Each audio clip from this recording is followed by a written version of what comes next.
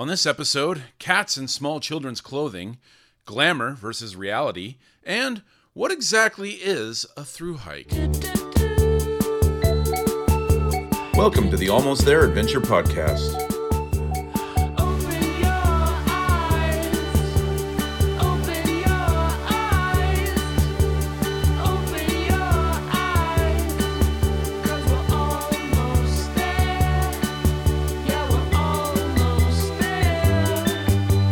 Your hosts, Severia Tilden, Jeff Hester, and Jason Fitzpatrick.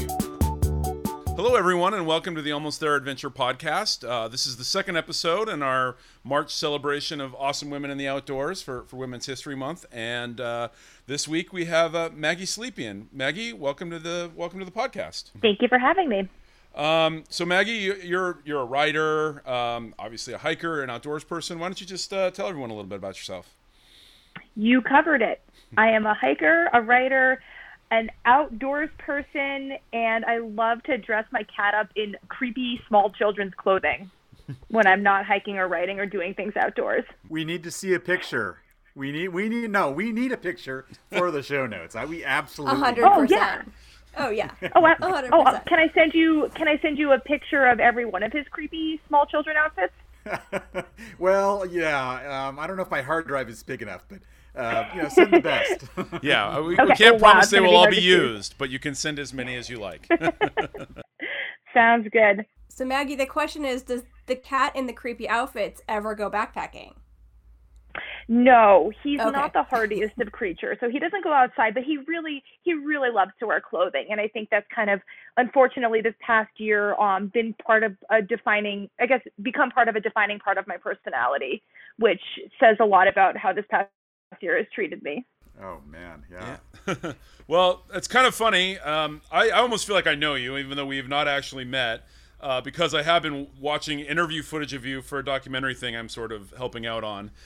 So I've watched tons and tons and tons of footage of you over the last month talking. Did you watch the footage of me crying in the truck like every day? I haven't got there yet. I'm almost there. I'm about halfway through, so you're still sort of like slightly terrified, but not. I don't think you've reached like peak terrified, but. Well, at the end, I just cry all the time. Yeah. I think this begs an explanation. So you need to kind of like let our listeners know, what the hell are you talking about, dude? Well, Maggie, why don't you tell everyone what it is and the project and how you got involved and all that kind of stuff? Okay. So over the summer, my boyfriend, Jeffrey Frederick Legend Garmeyer, set the Colorado Trail record. Unsupported, and I went along, and we also brought a film crew. Jeff and I were part of this potential pilot for a television show over the summer, which we didn't end up continuing on with, but we met some super cool people through that, drone pilots, cameramen, film directors. And so we collected this team of people and brought them to Colorado with us for Jeff's record. And then as we're getting into the planning and getting all the materials and hosting these calls with people, I realized that Jeff was going to be doing the record, so I was going to be in charge of running the film crew. And that seemed obvious to everybody else except me, who was surprised when Jeff left for the record and I was facing this film crew. Like, well, now what do we do? But it worked great. And so we had a logistics guy who also operated a camera, and he had hiked the Colorado Trail twice. And he was able to kind of create this map of access points for us, because once Jeff was out there, we couldn't communicate with him at all because the record was totally unsupported. And so we had to kind of gauge his location based on his GPS pings. And we had this guy who was able to very accurately estimate where Jeff was going to be for our cameramen to kind of find him, hide in the bushes on the trail, and catch him as he went by. And then we had a director who put together the storyline and did the interviews with us. You had me, who just cried in town because I couldn't go near the trailhead. I ate a lot of snacks in the truck and popped my sleeping pad on a cactus. We had a still photographer who did social. We had an incredibly talented cameraman drone pilot who's also helping produce. And then Jeff and I funded the shoot ourselves. And so I guess technically I'm the EP on it. Yeah. I mean, again, it's going to be pretty great, I can say, just from having gone through about somewhere between half and 3/4 of the footage. It's going to be, you got some spectacular stuff. You guys did an amazing job. So obviously there will be much more about this down the road. So I guess this is the first time we'll tease it here. And then I'm sure there'll be much more teasing about it, in coming months and, years. I don't know, however long it takes us to finish it. So, but also I think one thing, it was kind of funny. I followed you on just, kind of through Legend. Legend was our second guest, for those of you who've been listening for a long time or want to go back and listen if you want some context on Legend. He was our second guest ever on the podcast. But I've been following you on social media just through Legend and everything. So it's kind of funny. So I've kind of known who you are through that. But then I just clicked on a couple of backpacking essay you had written maybe a month ago. And then I read it and then looked at the byline and realized it was you. So I didn't even know it was you. But I thought I read then another one you wrote recently. And I thought both were just great topics that we haven't really addressed on the show. So I thought it'd be kind of great to bring those up. The first Which one. ones? Well, I think we'll maybe go. I don't know which one was first, but why don't we start with the one like sort of the idea of, if you haven't done a through hike, the PCT or the Triple Crown, like, are you good enough? That one that was kind of about through hiking. That you're still a backpacker even if you're not a through hiking. Exactly. Oh yes, that was written for Backpacker, right? Yes, both of these, the ones I'm talking about, were in Backpacker magazine. So yeah. Cool. Yeah, those are really fun to write. Backpacker is awesome because they gave me a really short word count, which is hard for me as someone who is incredibly verbose. And yes, I had to kind of get my thoughts out in 700 or 800 words, which I think is really good for me to learn how to be concise. And so I had to really pare down my ideas with both of these topics for these essays. And so the idea for you're not a backpacker if you're not on a Triple Crown Trail came from talking to my friends in the through hiking community this year, all remotely, who weren't able to either do their Triple Crown trails or hadn't done one yet, or maybe they were going to do their second or third trail. The pandemic hit, maybe they haven't done any trails at all, and they want to be part of this hiking community, which is, I think, pretty vocal online and has kind of a core group of people involved with it who are incredibly vocal and prolific on the internet. And they were feeling like they weren't really valid in this industry. And I know the backpacking corner of the outdoor industry is really small. The through hiking corner is even smaller. The obsessive through hikers are the smallest corner of it. But I think that once you're enveloped in this world, you can start to have kind of an idea of yourself that's formulated by these very standardized metrics. And so if everything's quantifiable, if you can say, I'm a backpacker, this is how many miles I've hiked, these are the main trails I've hiked, you hike one of them and you're like, okay, cool, I have 6 months of backpacking under my belt from hiking one trail. And you hike two of them and you're like, dang, you're a badass, you've taken a year out of your life to go hike. And you hike the Triple Crown and you've done this feat that I think fewer people have done that than landed on the moon, or maybe I just completely made that up. I read somewhere something about Everest. I have no idea. But there's not a lot of people who have hiked the Triple Crown, and it becomes this status thing. And, 1 is good, 2 is better, 3 is, you've really done it. And if you're in the backpacking world and you haven't done any of them, you can start to feel like you're not valid. And I think one thing that this year taught us is that anytime you're getting out there, anytime you're experiencing the backcountry, no matter how slow, how fast you're hiking, if you've hiked any of these major trails, if you've hiked a national scenic trail or haven't done it, you're still valid because you're out there doing it. And also, who are we to quantify someone's validity in the outdoors? Mm-hmm. Yeah, no, I would absolutely agree. And it's I think it's fantastic that the people have done it. I mean, I haven't done one. None of us have, actually. None of the three of us, although Jeff and I are threatening to. Well, hopefully. 2022 PCT. Maybe next year. That's our threat. We'll see. Yeah, next year. I know you might too, right, Maggie? Did I see somewhere you say something about that? Or maybe in the article I read something about that. Or you were going to do it. No, you were going to do it last year and you canceled. That's maybe. Yeah. I was your classic 2020 no-go PCT hiker. I canceled my flights.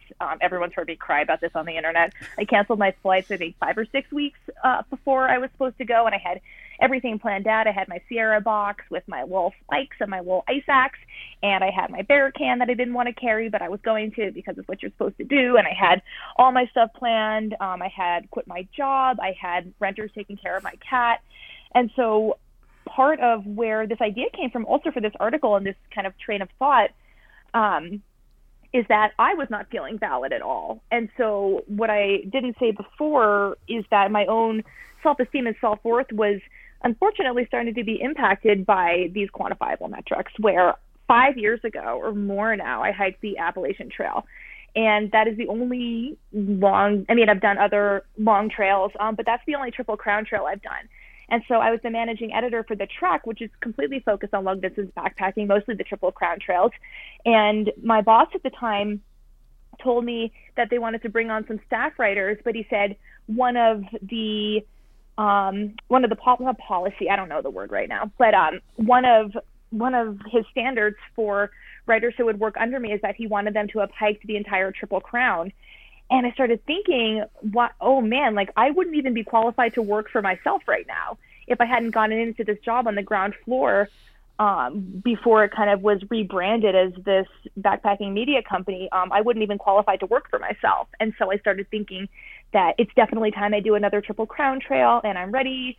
And I'm financially stable, right? This is pre-pandemic. I was financially stable, and I have cat care and house care, and I'm going to get my job back afterwards. And so once I hike the PCT, I'm going to feel like I'm relevant again in my industry and in my job, and I will deserve to write about backpacking again as this career path.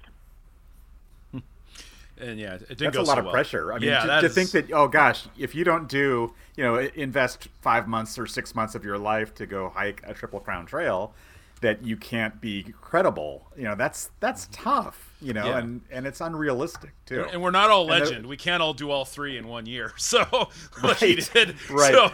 So I mean, if you think about it, that's not even 6 months. That's like a year and a half if you break it out over 3 years at standard human pace, right? So I mean, that's just kind of like, you shouldn't put that on yourself. And again, most people haven't even done a full through hike.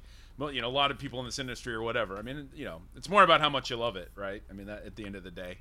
So, but It should be. Yeah, exactly. I've always kind of like bristled at snobbery and this kind of stuff personally. I feel like it's kind of like, okay, congratulations. I'm very happy for you that you got to do this. But if that's something that you feel gives you, cause to look down on other people who've done less, I don't know. I feel that's not what outdoor stuff and adventure and nature loving should be about, at least for me. But, Hike your own hike, right? Exactly. Yeah. And most people are like that, like Legend, Yeah. Airborne, all these other people that I've met that have done these amazing things are like the nicest people. And they're excited they ask you what you're doing. I said, I just went for a day hike. And they're as excited that you went for a day hike that they just did like, some insane fast,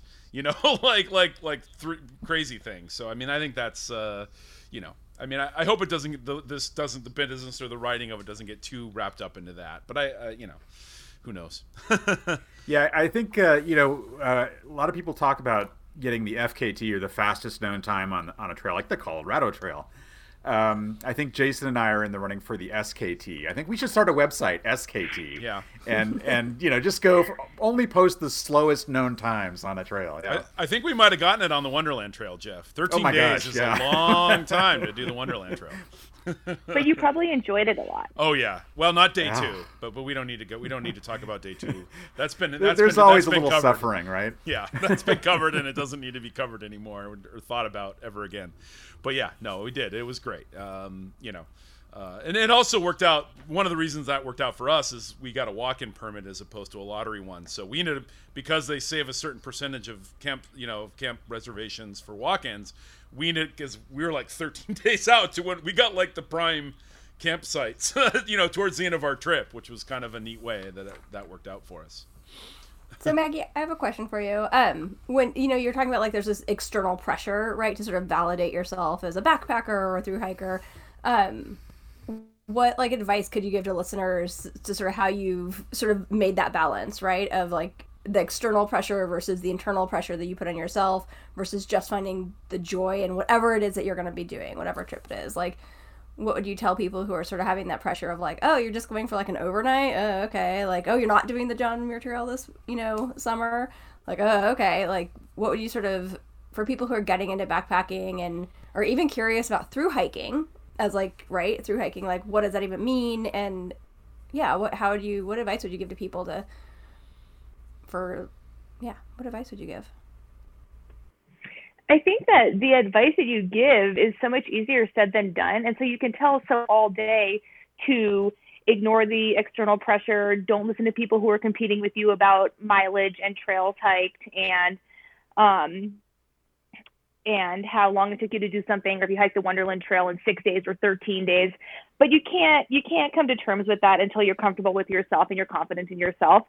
And so my biggest advice is to just check in with yourself all the time. Are you having fun? Is this worthwhile to you?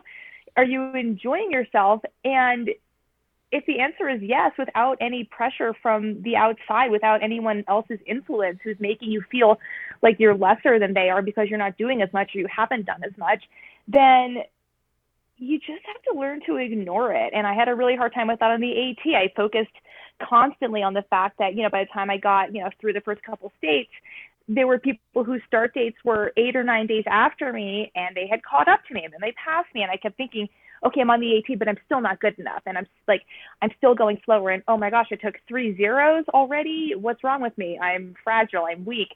And I still, even though I hiked the AT, I still didn't feel like I was good enough. And I think that there's always going to be that outside pressure, but you just have to come to terms with your own capabilities and your own timeline and your own financial situation.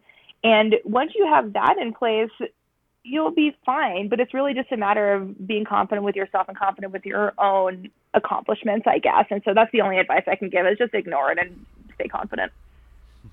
I like it. I also love, you said the important thing is to have fun, but I think as all of us know, there's probably no long or big trip that we've all done where every day was all like sunshine and unicorns and like rainbows. So one of the things I love about your Instagram is you're like, this is like, there's the backpacking that's like portrayed, or like adventure that's portrayed in social media, and then there's the real pictures. And I loved going through your Instagram and just seeing like, these are all of my quote unquote ugly pictures. It's like, this is what it actually looks like when you can't find a good campsite, and this is what my face looks like when I wake up in the morning. Like, I have the same thing. If I'm at altitude, I have like a huge puffy face, like when I'm at elevation, when I wake up every morning. And it's like not the cute like coffee cup steaming with the beautiful alpine lake in the background. So talk a little bit about that, of just like wanting that balance of portraying the reality versus like people who come in. Yeah, absolutely. So this is something else that's kind of been on my mind for a while. Kind of in the past 6 months since I've gone full-time freelance, I feel like I've sort of forced myself to be more active on the internet. Every time I go outside or every time I write something, I try to point people in the direction of my writing. And my backpacking trips usually end up being kind of a segue into something that I do write. And so I did this hike in November on the Oregon Coast Trail with 2 other female backpackers. And the photos that we ended up posting, none of them were really that indicative of the majority of the trip, which was gray with a lot of miles of road walking and rainy and not super scenic and definitely out of season. But the photos that we ended up posting were oversaturated, enhanced pictures of the few really nice sunsets that we had and the few really nice campsites. We ended up, Backpacker Magazine reposted one of the most dramatic pictures where we weren't even on the correct trail because I got us lost. And so it just kind of brought to mind what a difference there is between the reality of backpacking and also what people are seeing on the internet.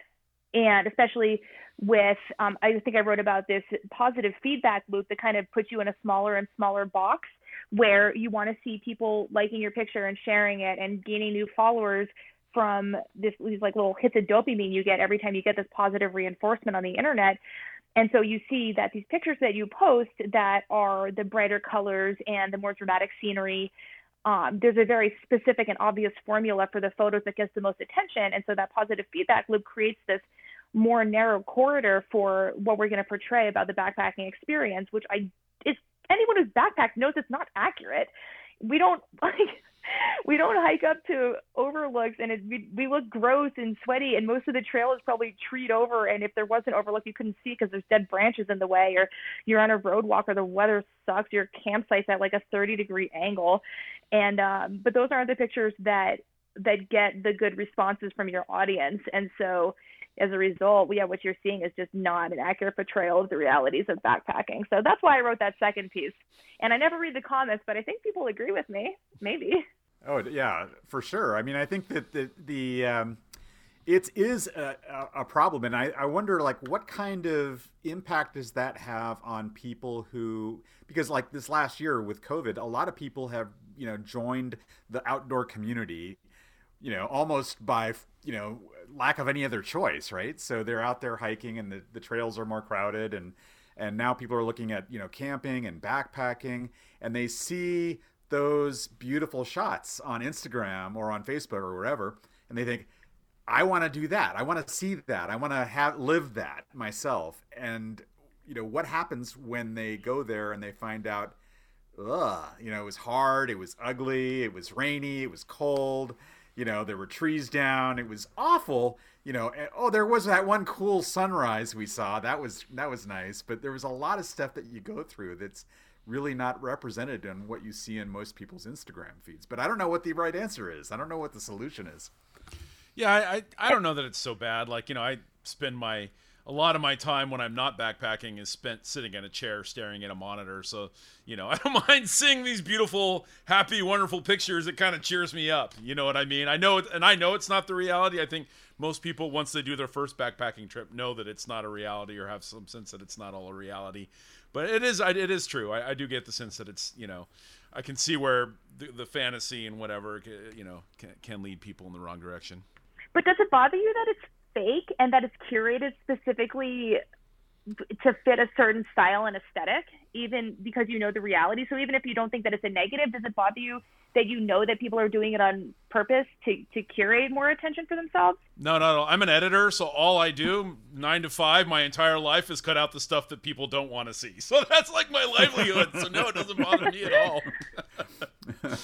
I think for me, I worry that it creates this inaccessibility, or it creates this exclusive feeling, because you look at these pictures and you're like, well, that could never be me, right? Like I that could never be me. That I could never climb to the top of that ridge, or I could never do this thing. And so I think that's something that I'm really passionate about, is like helping people realize that, one, like, you can find goals in beautiful places that aren't inaccessible, and that also there are, I do, it does.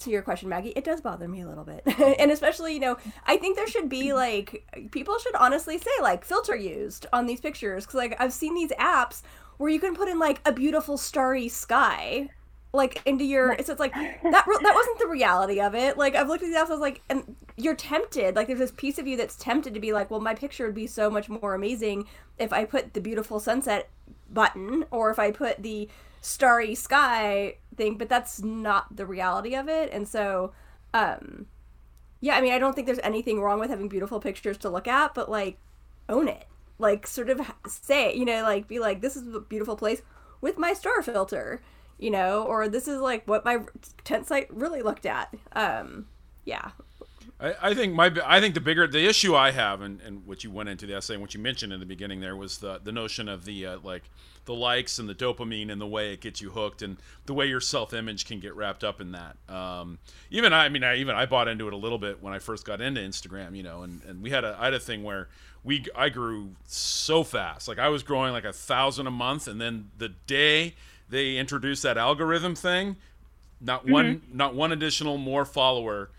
I've had other people join, but other people leave. Like, my following literally plateaued there and has not changed in, like, 4 years or however long it's been since they introduced that. So it kind of feels like a scam too, a little bit, right? But also the likes, and how wrapped up. You're like, oh, only 50 people liked my thing. Boo. You know what I mean? And now I'm past it. But it was definitely a thing, and I can see how people get wrapped up in that, and that side of it. And I think that side of it, there's a lot of negativity and a lot of issues there. I think I worry about the fact that you've got people who are new to backpacking or getting outdoors, and they go and they expect that it's going to be this certain experience, and then they walk away disappointed and maybe turned off by it, and like, I'm not going to go back. This is stupid. I'm going to go back to my Xbox or whatever. Yeah, I don't even have Instagram on my phone. I took it off, I don't know when now. I plug it back in so I can upload a picture and be like, read my writing when something publishes. But yeah, I think that, that fixation, or it's almost like, again, like we go back to this validation thing. It's another form of validation because you can quantify it by seeing the number of people who follow you or who unfollowed you or who like your pictures. And I know people who completely fixate on it, and their world is centered around this kind of not real curated existence.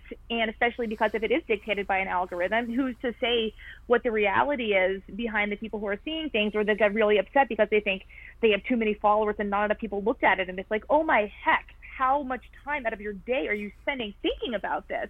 And I wonder also if the isolation from the pandemic has something to do with it, where so much of our time is spent on the internet and remote right now. But I agree with Jeff that I think it can be damaging for people, especially this year, to look at these photos and see these people who they think are getting out there all the time and always looking so bomb and always going to the most incredible overlooks. And, you know, maybe my flat hike in Minnesota isn't super cool compared to this. But if you look closely at a lot of these curated feeds, you're seeing that these people are wearing the same outfits and they're in the same area. So they're doing these photo shoots on their 3 hikes that they did a year. And so what you're looking at, this amazing photo of this girl hiking above the clouds in all these bright colors, is like, oh, this has been posted several times, just cropped differently. This is from one hike. Or, you know, if you do this Washita Trail hike, that's a bad example. The old Gallatin Crest Trail I did. It was a 40-mile hike. Jeff, my boyfriend and I, not Jeff here, did this over the summer. And oh my goodness, I dig into the archives for photos from that hike to point people in the direction of my writing all the time. Like, I'm wearing the same clothing. It is the same hike. It's probably the same ridge line. Jeff just took a photo from a different angle, but I look really good in the pictures. It's super scenic, and it was a beautiful time of year, and I was tan. And so those photos get posted a lot, but it's not that I'm always out there. It's that I did this hike over the course of a day and a half with Jeff, and that I post the photos all the time. So these are great tips for if you want to work the algorithm. Yeah. You know, multiple shots, different angles. There you go. Yeah. Yeah. Uh-huh.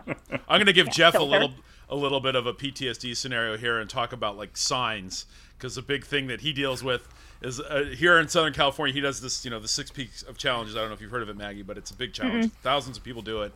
And one of the biggest things is like some of the peaks don't have signs, like are not like Forest Service, you know, signs. And like people have literally posted on social media, there was no sign up there. What's the point of going up there if there's no sign? You know, and it's just like how wrong mentally from like me and how most of the people I know that love the outdoors is you're thinking that if you don't get the Instagram picture with the sign, you know, that it's not a worthy, that it didn't happen, or it's not a worthy like exploit.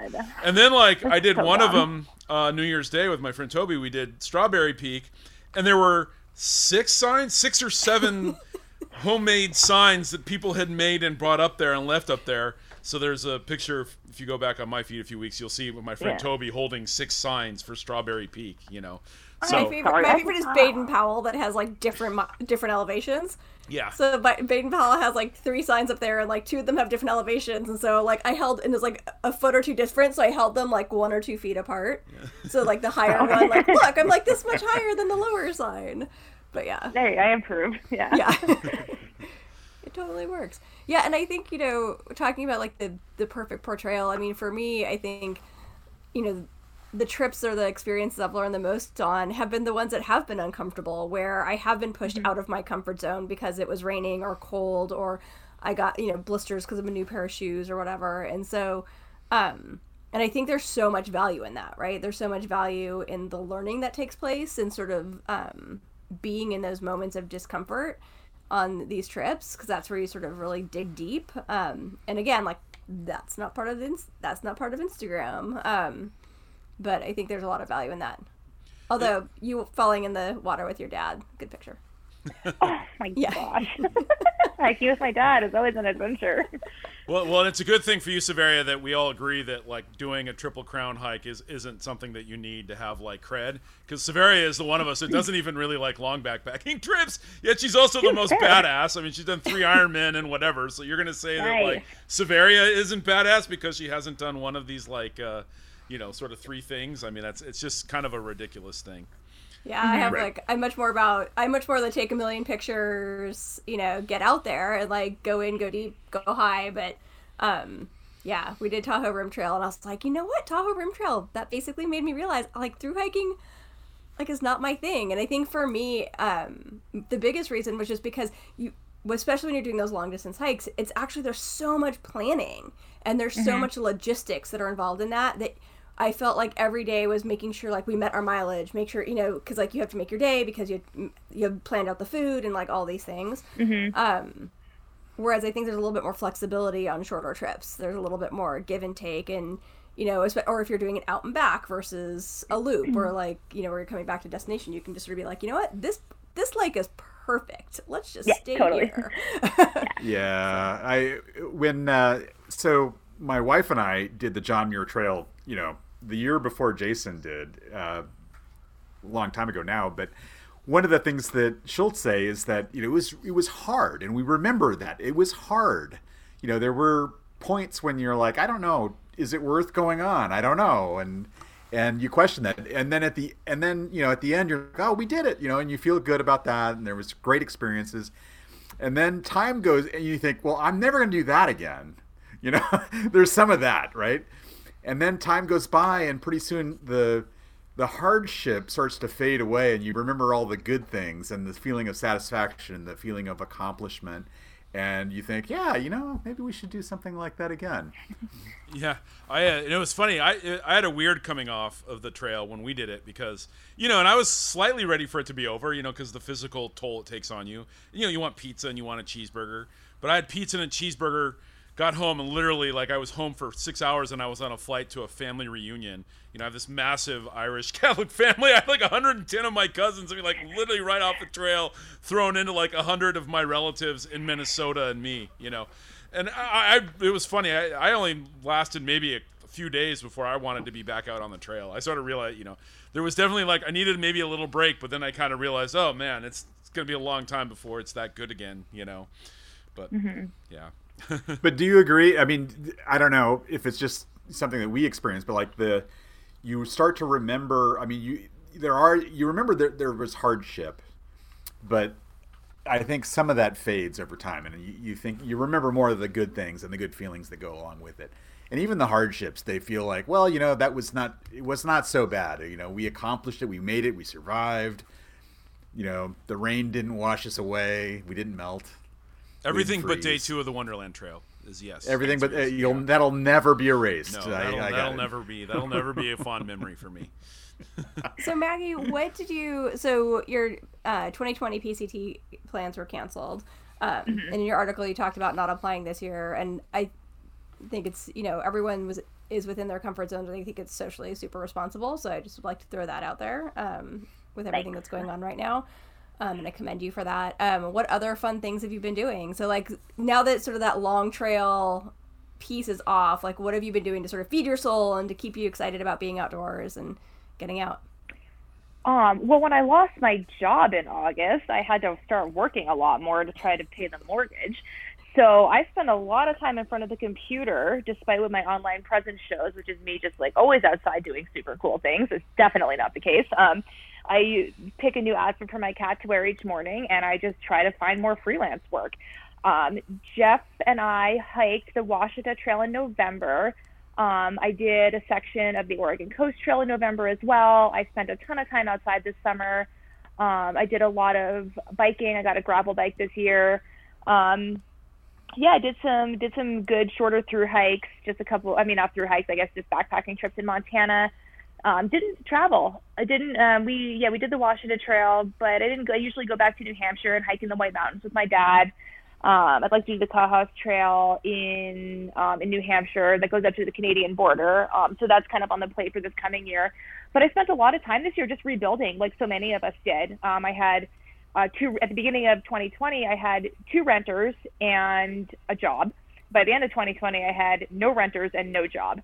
And so a lot of this year was just thinking, how am I going to survive this as a freelancer who has a lot of bills each month to pay? And so, yeah, sometimes you just have to put your, 6 months through hike aside because life throws a pandemic at you. Can you claim Legend as a dependent? Is that work for you? Probably, technically. I hope he doesn't listen to this, but kind of maybe. Yeah. Well, I guess one thing I know, and I've seen some posts about this, but to be honest, I'm not 100% sure what it is. You have a new endeavor. What is it? Backpacking routes? Is that a new? Oh, Yeah, it's my baby. I love it. So Jeff, our friend Andrew, and I co-founded Backpacking Routes as one of our pandemic projects because we were all really depressed and had no goals anymore.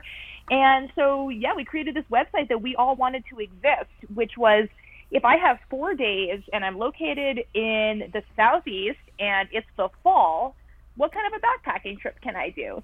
And we found that when we were all searching for these things, because all three of us had really big plans for this year, and none of them happened, or last year, I guess now. And so the three of us had found ourselves quite frequently looking for these shorter adventures at different seasons that we didn't have a ton of time to plan for. And we just realized that there was no kind of cohesive resource online where you could click the link for a route or a trail and expect to have comprehensive information on it. And so, yeah, there's, you have All Trails, you have, I can't remember, it's owned by REI and it has a black background. I can't remember what it is, but Hiking Project, probably. Yeah, thank you. Yeah. Wow, nice, very impressive. Yeah, so All Trails and Hiking Project, and some of those routes are really good and they are comprehensive and you do get good information from them, but they're not really vetted and they're crowdsourced. And so one thing I really missed in the backpacking realm that we do have in bikepacking, which I also do, is an incredible resource like bikepacking.com, where you can sort through all these different criteria based on the difficulty level that you are looking for, if it's a loop or if it's a point-to-point or your region, the distance, the time that you have, and you can find a route wherever you are and whatever time you have. And we didn't have that for backpacking, so that's what we started building this year. That is awesome. And I think that's such a good strategy, because I think to your point, right, because I just did a thing on trip planning, and so many people just have like this big idea of like, oh, I want to do the PCT, and if I can't do it, then there's nothing, it's like this all or nothing sort of mentality. But I think so much of trip planning is that, right? Like, how much time do I have? Like, a lot of time it comes down to time. Like, how much time do I have? How far is it for me? What am I what is my fitness level for? So being able to break it down by distance and location, I love that. Super. Yeah. And of course I just jumped on your website. I'm like, oh, very cool. Oh, it's good. Yeah. And we have an insane level of interest from the writing community, which I'm connected to fairly well just through my job and then my former job. And so we get routes pitched to us all the time. One of our main things with backpacking routes is removing barriers to entry as far as information goes. And so making it really easy for people to download the GPS track and to locate the trailheads. And hey, here's how to get here. Here's some information on resupply. Here's what the route is like. But also on the creation side of it, we always pay our writers. And I think that was one of my huge issues as a creative in the outdoor industry, is that it is so easy to be taken advantage of. And everybody wants to write in the outdoor industry. Everybody wants to take pictures in the outdoor industry. And so they're willing to do it for free or no money, or free or obviously free or very little money. And so one thing that we say we don't publish a route if we don't have the money for it. And so Jeff, Andrew, and I would split the route costs. And so we would just pay out of our bank accounts for writers to write. So even if we didn't have a sponsorship for the route or money coming in, they're like, well, we want this route, so we each pitch in like $33.33. We pay $100 for the route, and that money goes to the writer and it comes from our pockets. But we're investing in this project, and all three of us are writers in the outdoor industry who have been totally hosed before by clients or people who are like, oh, don't you want your byline here? It's like, yeah, so I guess I'll do it for free, and that sucks. So we always pay our writers, whether or not we have money coming in from brands or partners. We pay ourselves if we don't have that. A couple thoughts on that. Have you guys thought of doing like a Patreon or some sort of form of like a donate or tip jar kind of thing on the site where people that use it, I don't know if you know what that is. I mean, a lot of it is just... I feel weird. So here's why Jeff does the business side of things and I manage the content.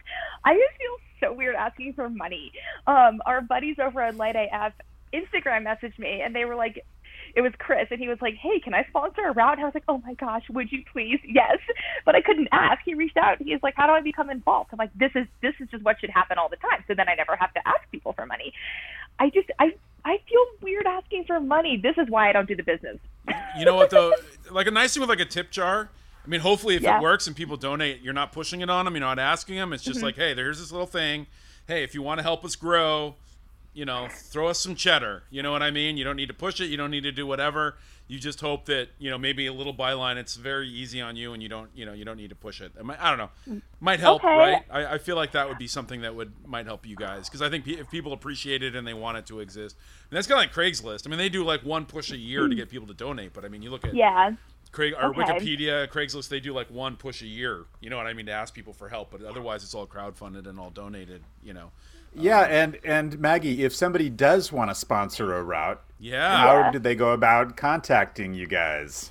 They can just email us. I just want one brand to be like, wow, you guys are so cool. Here's $10,000. And then we could pay so many writers.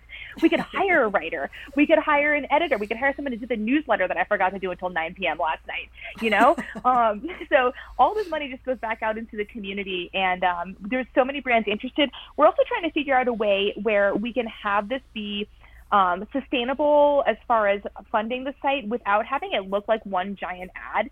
So we have calls between the three of us once a week or so. And the last time we were chatting about, it's great to have these sponsored banners on routes. It's because it shows that people are involved, and brands are involved in the community and organizations. But also, we don't want the whole thing to just look like a clickable banner. And so we're still in the part of our journey, if you will, where we are trying to figure out what the best way to have money coming in is without having the whole site just look like an ad. So, we're so grateful so far to what's come in, and there's so many brands and organizations that are interested in funding it and being involved. So we're just trying to figure out the best way to do that. I have a one-pager that I made on Canva, the free Canva. I can send that out. I'm very excited about it. Oh, awesome. Yeah. Canva's the best.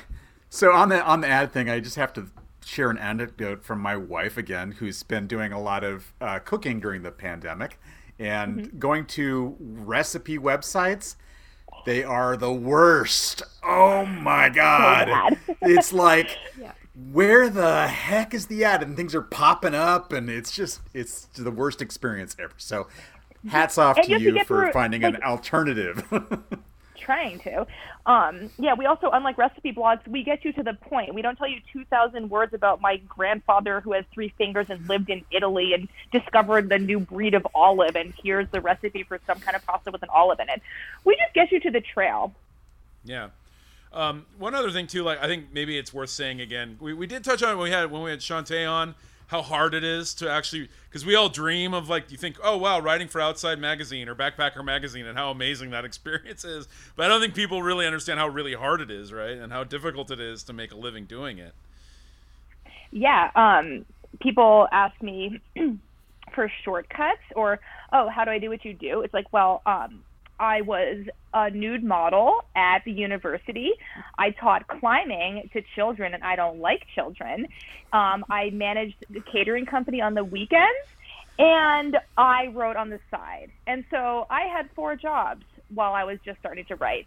Now I have my side hustle at the coffee shop, and with the pandemic times, my side hustle at the coffee shop is actually a significant source of my income. And so, I have more glamorous bylines than I have ever before now that I'm full-time freelance. But each one of those bylines paid for, maybe one paid my electric bill, or one bought my cat's food for that month.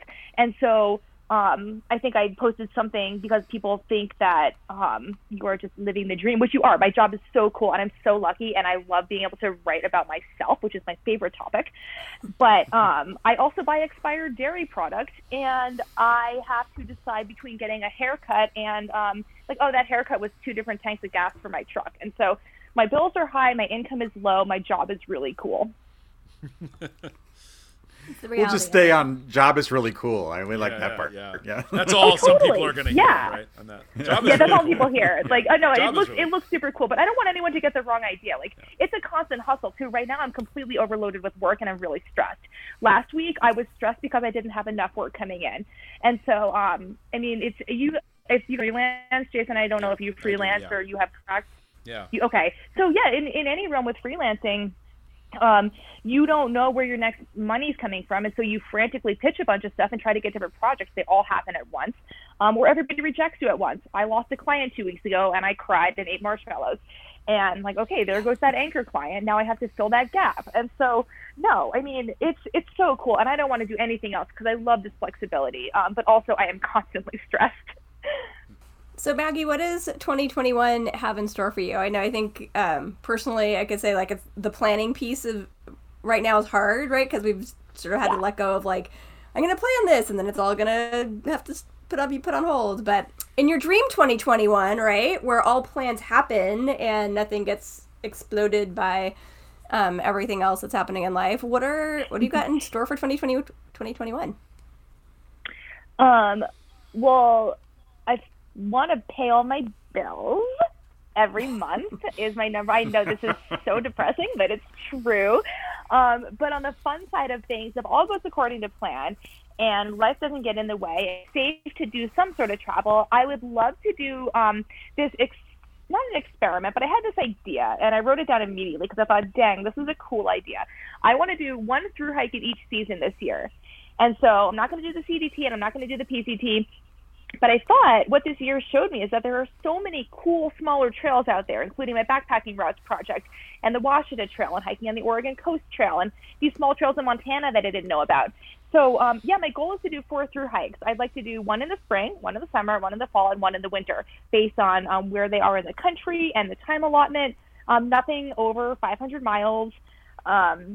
I have a few ideas for summer because obviously that's the most varied. You have the most flexibility with a summer trail. Spring, I think, is the hardest to find the trail for. But Jeff and I were talking about doing the Sheltowee Trace Trail in Kentucky, which is 330 miles or so through kind of similar terrain that we were on in Arkansas and Oklahoma. And so that's tentative for April after Jeff is done with Barkley marathons. If those happen, it's all just so contingent on the world. For summer, I would either love to do the Long Trail or Colorado Trail. For fall, I want to do the Coast Trail with my dad in New Hampshire to see the fall colors in New Hampshire again and spend some time with my dad. And then winter, probably Ozark Highland Trail. And so that's my ultimate goal for the year is 4 through hikes on trails that a lot of people don't necessarily see. Nice. And Maggie, just for listeners who may not know when we're talking about through hiking, like what sort of takes you from like a backpacking trip to a through hiking trip? Like, I know it might be a little bit gray. Yeah, but what's the breakdown there? Yeah. Sure. That's a really good question, actually. And I feel like we're just so entrenched in this vernacular that we don't really think about it. But for me, a backpacking trip is going out on a trail or into a wilderness area and spending a couple of nights in the woods. A through hike is if you have a defined trail, whether it's a national scenic trail or it's governed by an organization or it's recognized as a trail with an eastern and a western terminus or a northern and a southern terminus, and you are hiking from one end of the trail to the other. So all 4 of those trails that I mentioned have trail organizations, and I guess 5 trails. They have trail organizations. They have beginning and end points. They have seasons that people hike them in. Jeff and I hiked this kind of more nebulous trail, the Gallatin Crest Trail that I mentioned earlier. That's typically like about 40, 45 miles, depending where you go in and out. But we consider that a through hike. Most people take 4 days to do it, and it goes from this one trailhead to this other trailhead, and there's a GPS drive for it. And so, yeah, I guess a through hike is a backpacking trip. I've always kind of thought of a through hike as anything that you can resupply on. Like if you need to resupply or whatever. Like if you can go 5 days, 6 days, and you don't need to resupply everything in one, that's backpacking. But if there's like a resupply point in the middle, and unless you're doing it obviously Legend style or somewhat, or like FKT style, which is obviously they're covering crazy amounts of distance, in a short amount of time. But if there is a resupply, you can resupply or you need to. That's kind of what I always thought of as a through hike. But what about something if someone doesn't need to resupply on the Wonderland Trail, but that is, most people would define that as a through hike. Yeah. Oh, you can though. There's 2 places you can resupply. There's a place where you can get like 2 to 3 cheeseburgers for lunch and 5 hot dogs for dinner, because Jeff and I did something like that when we did it. But yeah, no, and it's a loop. So that kind of is funny though, because when you mentioned that you thought it was like a northern and a southern terminus, obviously when you do the Wonderland Trail, it's a loop, so you start and finish in the same spot. So that sort of wouldn't fit in it by there, but I definitely think of it as a through hike. We had a conversation with Shantae in one of our past episodes where we talked about what's a through hike and when does it become a through hike, and I think that we had the similar discussion. It's like, oh, if you resupply, you get it. I'm kind of liking Maggie's definition. It's like a defined trail. It doesn't have to be, 100 miles or 500 miles, and it doesn't necessarily have to even be a resupply. Like it's a defined trail that's sort of, named and signed and known, and it's a route that people do. Looking on your website, Backpacking Routes, I was actually just looking at the Three Sisters Loop, for example, which is right in my backyard. That's on my list to do. It's less than 50 miles, but I could, that's a route that people do. And why not? It's a through hike. Sure. I kind of like the idea of, I agree. I love Magni's concept of sort of that it's completing something, right? It's like a defined, like, whether it's point to point, whether it's a loop, it's like it's sort of like you're hiking through the trail in its entirety. I don't know if maybe we've solved it. Yeah, I don't know though. I don't know if that one rings as a through hike and not a backpacking trip to me. Because I look at something like the Ray Lakes Loop. You know what I mean? I mean, it takes you about a week to do. But I see that as a backpacking trip, not a through hike. You know, roughly the same. Okay. Thing. Also, I think depends on somebody's speed too. Sure. Because one person's 3-day adventure is another person's. And by the way, adventure. I love backpacking trips. So this is not like there's something wrong or something better about a through hike than a backpacking trip. I just feel like if you're gonna make a distinction, I almost look at it. Okay, 10 miles a day, a week, and like anything below it is backpacking, and something like that. You know what I mean? Anything above it is like right.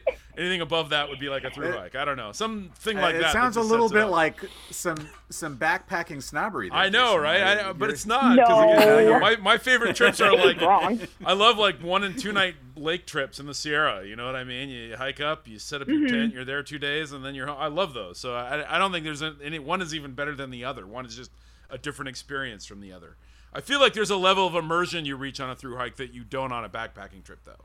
Right? So let me ask Maggie this then. So the Trans Catalina Trail is on Catalina Island off the coast of Southern California. It's it's like 41 miles, I think, somewhere around there. Yeah. And it's a defined trail, signed. It's really well understood. A lot of people do it. You know, you do end to end typically. Through hike or backpack trip? Through hike. I think I would say this girl that wrote for the Trek, she through hiked the Trans Catalina Trail. Yeah, see, that's a backpack. And it's There you go. 41 miles. And Yeah. Jason, no. I'm not saying it's bad. Jeff could run Unless you Yeah. get gored by a bison. If you get gored by a bison, then I'll give you through hike. Otherwise, it's a backpacking trip. I'm in that's the. another metric. It's a through hike because I've done it twice, so I'm going to count that as 2 through hikes right there. And like I said, this isn't snobbery because I'm not. Again, I love the backpacking trips are great. I don't know. I feel like there's a certain thing on a through hike. You know that how immersed are you in the wilderness? How far away are you separated? Well, from... the flip side though, Yeah. to the counterpoint to that, Jason, is that if I could section hike the Trans Catalina Trail. If I do a portion of it, one weekend, and then some other time, I don't have time to do the whole thing or whatever, and I come back and do another section. I've section hiked the Trans Catalina Trail. Totally. No? I'm on Yes? Jeff's team. I don't know. This is opinion based, I know. but I think there are right and wrong opinions. I would agree. My opinions are correct, and everyone else's are incorrect. I joke. No. And again, I am not in any way knocking down the validity of the Trans Catalina Trail. I haven't done it, but it's on my list, and I do think it's amazing. So I heard it's actually harder than people think it is. yeah. It's I've heard way so harder. steep. Yeah. It's like up and down and up and down Yeah. and up and down. No switchbacks. Totally, that's what I Typically, heard. it's a lot of It's Well, then I'm going to throw out one, Jeff, that you and I have done. I don't know if the other two of you, but the Lost Coast Trail. Would you call that a through hike? I think by this definition, I think I would call it a through hike. It's only 28 miles or whatever, but it's got a defined route. It's well documented, well known, well traveled. So Interesting. Why I not? want to go and read your guide of it and see if you call it a through hike or a backpacking trip. I do not. I do not. And I would just like to point out to listeners out there, it actually doesn't really matter. No, it doesn't at all. Oh my Actually. gosh, I know if we've learned anything. I know. we've None of learned us think it anything, matters. I think it's Get funny because we're outdoors, arguing on. sleep in the ground, have a good Yeah. time. Like, We're- backpacking, Was it- on hiking. Instagram? Yeah. Yeah, exactly. Yep. We're debating Yeah. the semantics, yet all of us are just locked in our own houses talking over. We all wish we were on the Over the Lost internet, Coast Trail so, right yeah. now Right. instead of looking at each other through Zoom or whatever. Exactly. So I'm wearing my house slippers. So yeah, no. And again, you can call it a through hike, and I wouldn't. Whatever. I guess it's all like right now because there is no defined definition. Not only that, there's no governing body that could even create a definition at this point, right? Like there's no backpacking, whatever. I guess maybe the American Hiking Society could, or someone like that could, but I mean, I don't think they would. So I think Severia backpacking routes.com Severia has the could. power as a member of the We board will of once the, we become a governing body over the trail organizations in the country. I'm just kidding. We will. Severia is Yeah. on the board of the AHS, so she can put it out there and maybe have the AHS set the cool. definition. Create the definition. Yeah. No, we're actually the American Hiking Society. We're working on making it more accessible and Yes. having trails be more welcoming for everyone. So, creating these Cool. epic definitions. I don't know if that's. I think that would hurt the cause. Although, I don't know. I was going to say, I would say, a through hike was probably more intimidating people. So you should make it harder to be a through hike because that's going to be more intimidating. Whereas if you call the Transcal a backpacking trip, more people are like, oh, I can do that. But if you say through hike, they're like, oh man, I'm going to be out there for months. It's gonna be forever. Yeah, it's going to be forever. Maggie, what are your 2021 goals for your website, for the Backpacking Roots website? We want to pay our bills. Yeah. Is this sounding familiar? No. We want to have eventually. I think we want to have a library where if someone has any metric in mind, they're in any region of the country, they have any amount of time, they're looking at any difficulty level. We want them to have several options for any of those categories that they could possibly think of, and so. It just means bringing in as much money as we need to pay writers to make sure that happens. We have a pitch document attached to our website where people send in trails that they've hiked that they want to write up. Everyone who has written up a trail on Backpacking Routes has hiked it, and then it's edited by us, Andrew and I on the editorial side of things. But then, basically we just want to have a big enough library that anyone can look for a trail that fits what they need at that time and find something, or have a few to choose from. Yeah, and I think the curation is an important thing. We've talked about this before. Obviously, I don't know if you know, Jeff has his SoCal Hiker. He writes a lot of online guides, and we've had a bunch of other people that do that right on the show. And it is always you look at all trails, and it's because it's crowdsourced and because anyone can write, and you don't, there's no sort of I don't know, editorial thing in place there. You never necessarily know what you're going to get. So it is an important part to have a curated, edited guides. Yeah, I get questions all the time from people about All Trails. They're like, hey, All Trails said this trail was open, but it was closed. And, it's like, well, don't go to All Trails for that information. Don't expect them to be the resource. No, exactly. Yeah, I think that was kind of one of the big things, that we thought that there were no resources that we could find that were reliable, I guess. And so I wrote the style guide for Backpacking Routes, and I have it's 2 pages long, I think, and it says this is the structure that we want for each of these trail profiles. So when you click on it, you know what you're getting. You know that you're getting Google Maps links to the trailhead. You're getting instructions on how to get to the trailhead. You're getting 4 or 5 paragraphs describing what hiking the trail is like. You're getting some resupply information if they need it. You're getting a button that says map it here that links to a downloadable GPS track. And so, and then you're getting the categories at the top on how hard it is, where it's located, what the region is, and then it all links to different parts of the site that can show you other options as well. And so just kind of this content mapping kind of came from my experience managing content for other websites, where I was like, okay, this is what people want to see, and this is what the most valuable information is. This is what I want to see when I look up a backpacking route. Mm-hmm. Yeah. Maggie, what is your favorite way to track your routes, technology-wise? Jeff tracks them all because I hate tracking them. Me too. I wish hoping you were going to be like, answer. I have this super easy GPX tracking route that I love. No, everything, Samira, everything is hard for me. I make everything harder than it has to be. And so I think, Jeff, are you tracking this? And he's like, yes. So Jeff has a Coros Global Watch, and I have a Somewhere hotspot that I can text from if I want to. And I'm reviewing it, and I have to learn how to use it. So that's my answer. I'm sorry, it's not any better. All good.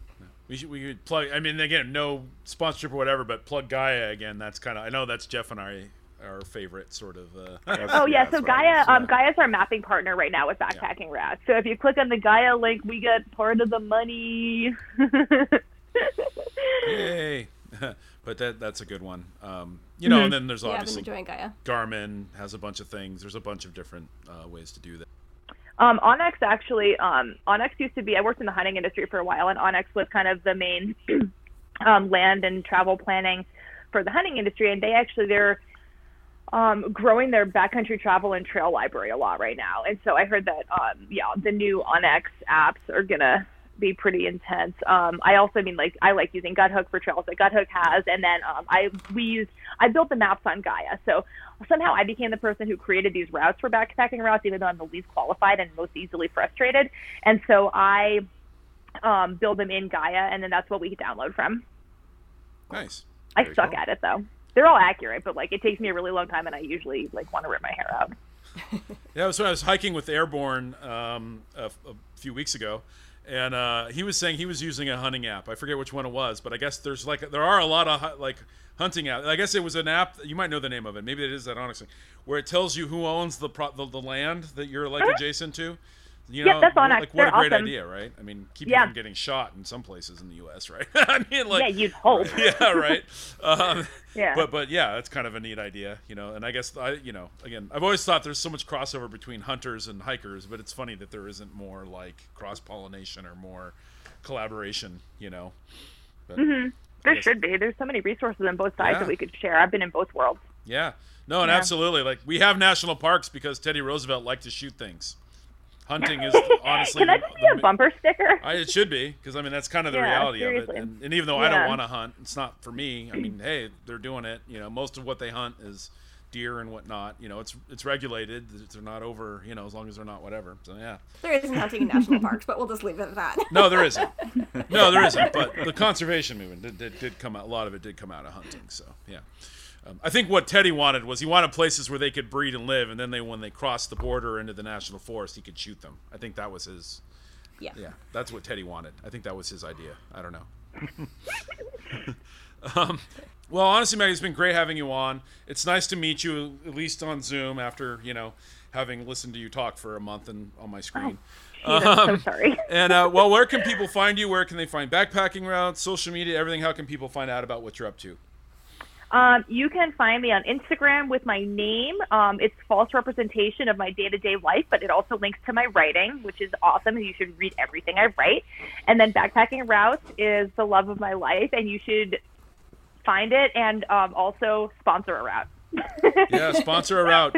You should. That would actually be a really cool thing to have, like a little donate button, honestly, Maggie, on the website, just to donate to sponsor a route. Yeah. Okay, you're right. I know. I totally should. I'm going to talk to Jeff about this because you're right. I'm also going to talk to Jeff about this. I'm going to text Jeff and tell him to do it. So. If it makes it easier for you, I'll do that. So. It does. Love it. Okay.